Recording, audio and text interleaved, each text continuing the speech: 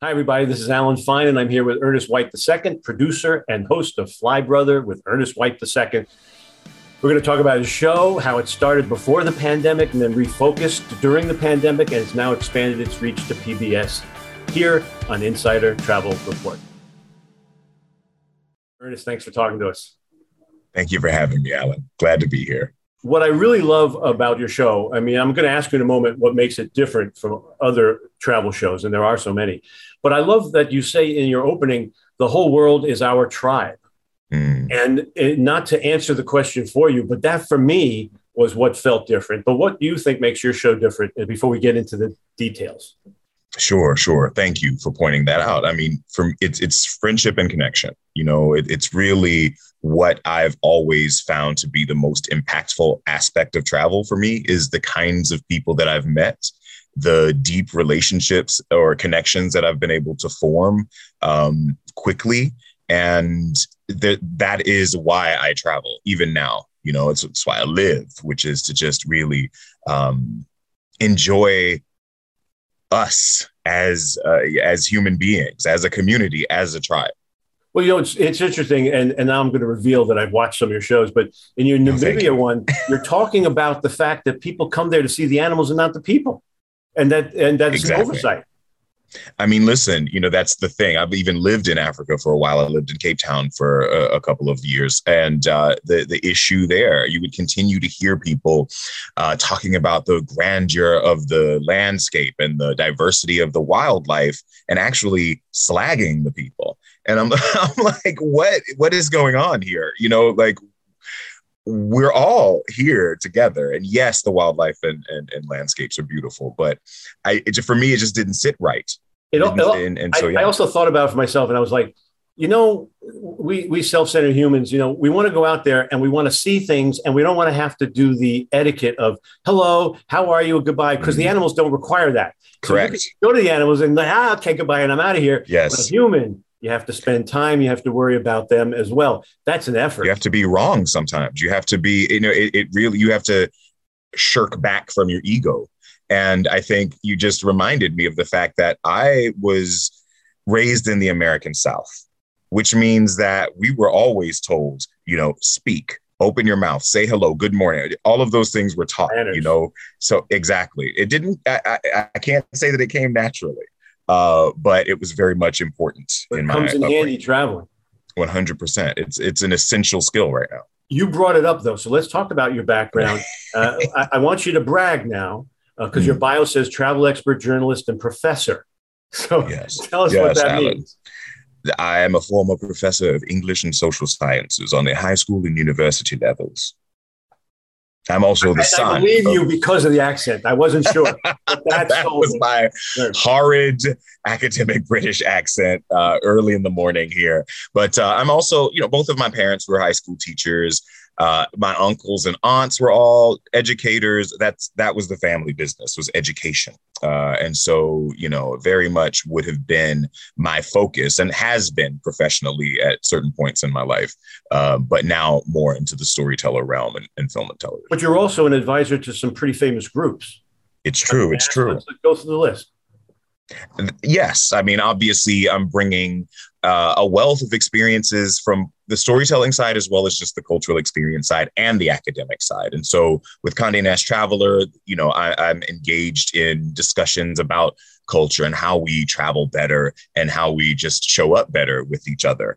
Impacts Travel Alliance, of course, is all about sustainability. And for me, in addition to environmental sustainability, there's also that human sustainability that's important. And Travel Unity, which is all about bringing in more diversity and inclusion into the travel industry as an industry itself, as well as a service provider. So what I wanted to talk about, how did we get here from there? So you're a kid, and I read that somebody gave you a book about free stuff for kids. How did that turn into this? Yes, actually, when I was a child, the preacher's wife at my church gave me a book for Christmas one day, and she was also an English teacher herself. And it was called Free Stuff for Kids. And essentially, you could send off postcards to many different, you could send off postcards to get toys, to get all kinds of little trinkets. But my eye was drawn to all the destinations, all of the DMOs that you could you could write to and receive view books, maps, posters, all kinds of just, physical, tactile information that would take you into these worlds. And I started collecting so much information, maps from roadside stand and pamphlets from roadside stands in Florida when I was growing up. These are your posters on the wall now, right? There was everything that I was just soaking all that stuff up. I would actually get my parents to take me out to the AAA office and lie to them and tell them, oh, we're taking a road trip throughout the United States and I need a map for every city. They'd give it to me because my parents were paid up members of AAA.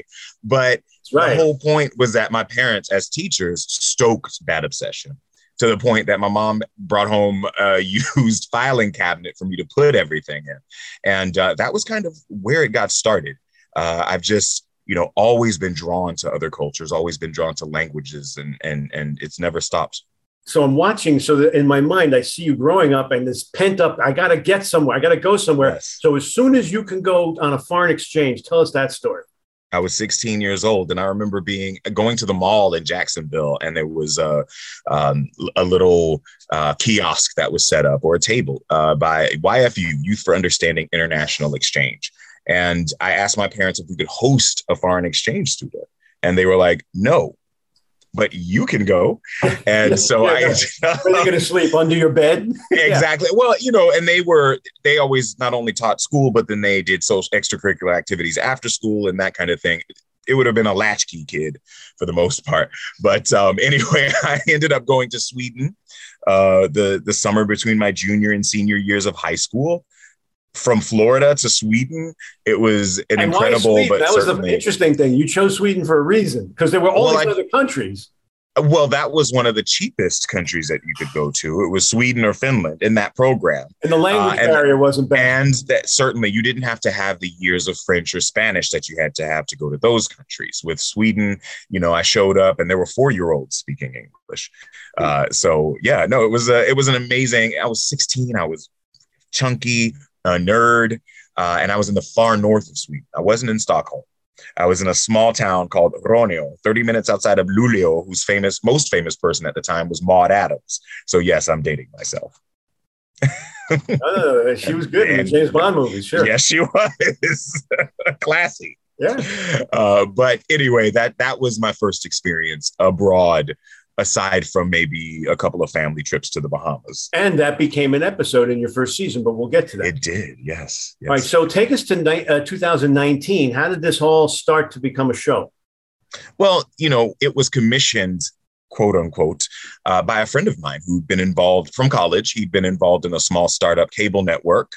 And he called me up one day and said, listen, you've got your travel blog that's been kind of running for about 10 years now. And, we are actually wanting to commission a travel series from you. We can't pay you, but we can teach you all about advertising. It'll be a non-exclusive agreement. And, you've got great storytelling ability, a lot of experiences, and people want to know what you've got to say. So what do you say? And I said, no, I write literature and television. And so eventually. But you mean I have to get up from behind my desk where I'm hiding and I have to be with people? Alan, that's exactly what it was. I had to not hide. I had to actually be in the forefront of everything I was doing. And that was scary to me. And even the concept of the show was to yank my friends on screen with me. So I didn't have to do it by myself, to do it alone. And so anyway, we started filming with a small seed investment. What was the show called then? Well, it's always been called Fly Brother, because that was the name of my travel blog. Did it say with Ernest? It did not say with Ernest. It did not, because that came later with understanding of the project and what you're understanding with the job and the responsibility. You are a good one. You're absolutely right. Sussing that out. It was just plain old Fly Brother. And eventually we filmed again with a little bit of seed funding, engaging with the DMOs that I had built relationships with over several years as a travel journalist at that point. And, in the midst of filming season 1, That small startup cable network went dark. They ran out of money. And so we were a cart with no horse. And eventually, a series of conversations led me to chatting with Michaela Malozzi, who also has a show on public television. And she was like, have you ever considered it? And I hadn't. And she introduced me to a few people. And that's how we got brought into the fold. But she also said, Ernest, you need to change your show name to Fly Brother with Ernest White II. And she was right. And at that point, you were prepared. I started to be prepared, let's say. But that first season went all over the place. Like name some. I mean, it sounds like a big budget to me. Where'd you go? Oh, it was not. We started filming in Sao Paulo, where I had been living. That was one of the easiest places to start. We didn't have support from the DMO actually at that time. I had to go into a hotel. I had to call hotels, negotiate deals, I basically had to turn into a business person from having been a journalist and an educator exclusively my entire professional life. And so that was where, the biggest growth has happened in just the producing aspect of it. Other places we were able to work with the DMOs to partner, and they brought us over, and we were able to film wonderful experiences in Namibia, in Stockholm, in Tbilisi, Addis Ababa. Those are the places, Toronto, Bogota. Those are the places where we had support. Tajikistan, Cape Town. Other places, we just had to bootstrap. But it's like a big budget show, it sounds like. Now, how big was your crew? There were 2 of us for 8 of 10 episodes, when we had 3 for the last 2. Me and 1 camera person. But you won awards. This first season won awards. Yes. So brag again. Let's hear. We've thank you. We won the People's Telly Award for in independent production, I believe. The NETA Award. NETA happens to be our public television broadcaster for independent production as well. And we won the inaugural Anthem Award for group impact. I'm probably getting all of those wrong, but we've won 3 awards, and we did so on a budget of about, less than $100,000. So the idea of it having been a big budget project, when there are episodes of other reality series themselves that are $300,000 for a single episode, to have done that over the course of 3 years on less than $100K, and then to win awards and to have the distribution not only on PBS stations, but Create TV and global streaming at pbs.org and Reverie, which is a queer streaming service. Honestly, I mean, the seeds have sprouted like kudzu. So now, like Insider Travel Report, we all hit the pandemic. Yes, and you had to refocus. And then travel started to look within. And so some of the tour companies and all that were really pushing domestic travel. And you took advantage of that. So let's talk about the pandemic and how you pulled out of that. Sure. Well, honestly, we were still editing the episodes when the pandemic started. And so we ended up I had to record voiceover in my closet. My production team in Brazil was still finalizing edits, and we're like holding up. Post-production is like quarantine. So you were perfectly suited. You know what? I guess that's one way of looking at it. But it's nicer when you're in a sound studio, but instead of under blankets. That said, we released. So my point in all of that is that we already had experience working in pandemic conditions, if you will. So to think about how we could move forward, after a while, it was like, okay, well, several months have gone by now. We need to start filming somewhere. And it was a challenge to try and piece together an international season in the early days of the pandemic, with travel having been so impacted. So it's like, all right, you know what? The US is huge. It is diverse. It is incredible from a geographical perspective, the landscapes, the cultures. Why not? So, as you said, I mean, we were having to look internally anyway. And we also had that racial reckoning that was spurred by the George Floyd, murder. And so in that regard, it's like, okay, how do we really connect ever more deeply with this place, with this country that is so fraught with so many different kinds of challenges? And that's to travel around it and really engage with the people individually. And that's what we ended up doing. And we went from San Francisco to Puerto Rico, the Adirondacks and Newark, Kansas, Alaska, and Hawaii. And in every Natchez, Mississippi, Nashville, and in every one of those places, we engaged with people from all different backgrounds who really show that we are a nation of nations. And that has been heartwarming for myself, but also I think is something that the country needs right now. And so basically, you basically told us what the second season is, and that's what is now we're talking about.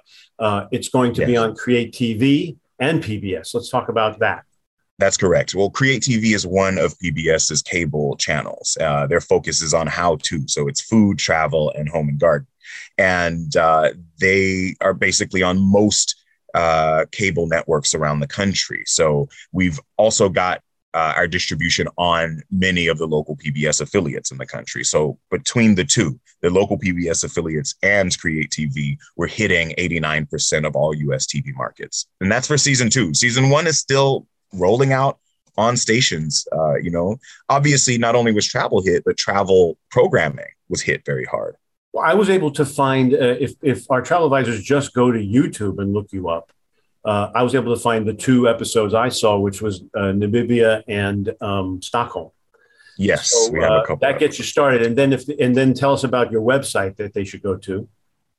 You definitely should come to flybrother.net, sign up for our mailing list. We've got some incredible opportunities for travel, for connectivity coming down the pipeline, something I'm very excited about. Actually, over the next month, we'll be releasing that. So stay tuned, sign up, become a part of our community, and let's connect. But you've got blogs that you've been doing for decades, I guess. But you also, and obviously the video, and you also have Fly Brother Radio. Yes, I have a podcast, The Fly Brother Radio Show, which is something that I really enjoy, as you can hear with the dulcet tones of my baritone voice. No, I really enjoy talking. And so to have these conversations with people in the many different media that we have access to, television, radio, or podcasting, as well as writing. I'm a writer, I'm a storyteller at heart. And so the many different ways that I can do so, that's what I lean into. What's to come? Are you going to go to space with Bezos and Branson, or where's the next stops? Listen, if Bezos and Branson want to come on my show and tell me about their favorite places in space, we can do it. I'm down. So you're not volunteering to go? No, not quite, not yet. I'm adventurous, but not that adventurous, okay. At least. But you know what? I feel like these are classy guys, which means they probably have a first class section in their shuttles, or maybe it's all first class, like the Concorde. So, I'm open to the conversation is my point. But what's coming down the pipeline? I mean, we've got future seasons just because, I believe what's going on in the world really gives us an opportunity to show people that connectivity, connection, intelligently and with intention from a sustainability perspective and a cultural awareness perspective are where it's at these days, right? And so I'm excited about that, but I'm also excited about the Fly Brother and Friends membership community. It's a transformational lifestyle community for people to engage with travel in a way that is transformational. It intersects with health and wellness, with love and relationships, with entrepreneurship and remote living and many other different aspects of life to just show people that that you can really have that magic in your life. And so folks it's a subscription-based service. There'll be a core group of master storytellers that really are providing courses, providing one-on-ones and opportunities to connect in person, as well as trips, merchandise, and other ways of creating a marvelous transformed life. And how can someone now become involved? Definitely come to our website, sign up at flybrother.com.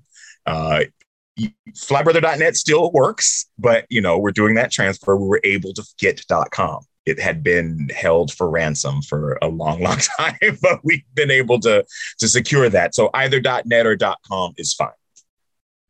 Favorite moments in the 2 seasons that you've had? Do you have one favorite moment? Because then I'll tell you mine. I do not have one favorite moment simply because there were so many amazing moments. But I will say that in season 1 in Namibia, meeting and connecting with the young girl, Beauty, aptly named, who happened to see me speaking with Pedro, my cameraman, in Portuguese, and just, such an amazing person, a person who knows where she's going and is articulate in multiple languages in a small town in the middle of nowhere. That is where it was like, wow. And her life goals were so grand and yet 100%. So simple. And so attainable. Mm-hmm. That's the other thing too. She was able to envision it and just say, this is what I want. And she will attain it. And that was amazing. Also in Tajikistan, we were filming, not only were the people just wonderfully warm in that kind of Central Asian stoic manner, because you didn't see many smiles, but you feel a lot of love there. But we filmed in Castle Caron, which is at the 12,000 feet in altitude. It's a 3,000-year-old medieval castle on the Silk Road. And we were the third camera crew ever to visit. The first was from Russia. The second was from South Korea. So we were the first from the West, quote unquote. And just to be able to do these kinds of things, pioneering things, it's humbling. And then maybe in season 2, I would say dancing hula in Hawaii, dancing bomba on the beach in Puerto Rico, writing songs with country music singers in Nashville. There's so many different things that we did that were just amazing. So right. Yeah, I don't know what to say. You got to watch. My favorite moment. You meet your friend Martin, who's the teacher and the fire eater. Yes, show off. Fire, and that's not my favorite moment. My favorite moment is the next scene when you go to visit Jermaine, who's the singer. And you're having dinner with her, and right in front of you is a candle, and you just go like this. I don't even think you knew you did it. I don't even think Alan. It's so perfect. I appreciate your appreciation of the subtleties. That's where the humor lies. All right. Thank you. Anyway, thank you for talking to us. Great luck to you. And I hope we hear a lot more from you in the future. Thank you so much. I'm here anytime you need me. And come on one of my trips, Alan. Let's go. Maybe we'll do a joint venture. Let's do it. This is Alan Fine for Insider Travel Report.